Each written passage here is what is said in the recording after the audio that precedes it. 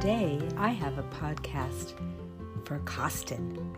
I know he likes art, and this story has a lot of famous paintings done of it because it's a wonderful story. It's the story of St. George and the Dragon.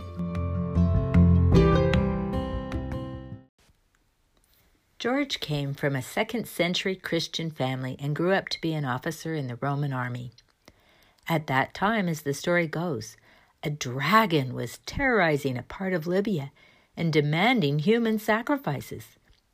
Villagers drew straws to determine the next victim, and one day the choice fell on a princess.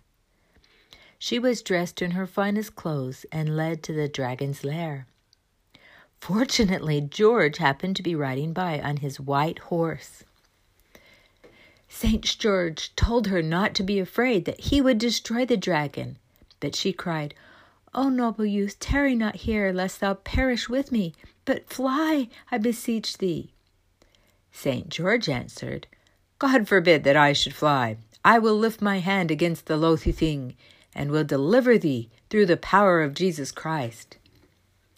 Then St. George rushed at the dragon and thrust his spear into his mouth and conquered him.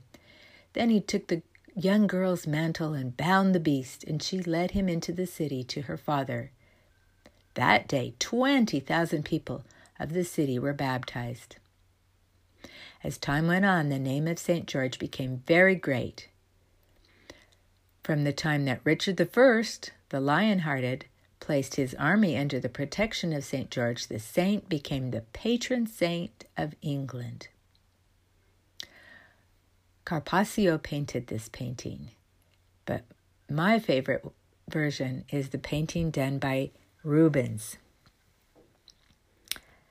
I like the story because St. George felt like he had the power to solve anything if he called upon the power of Jesus Christ.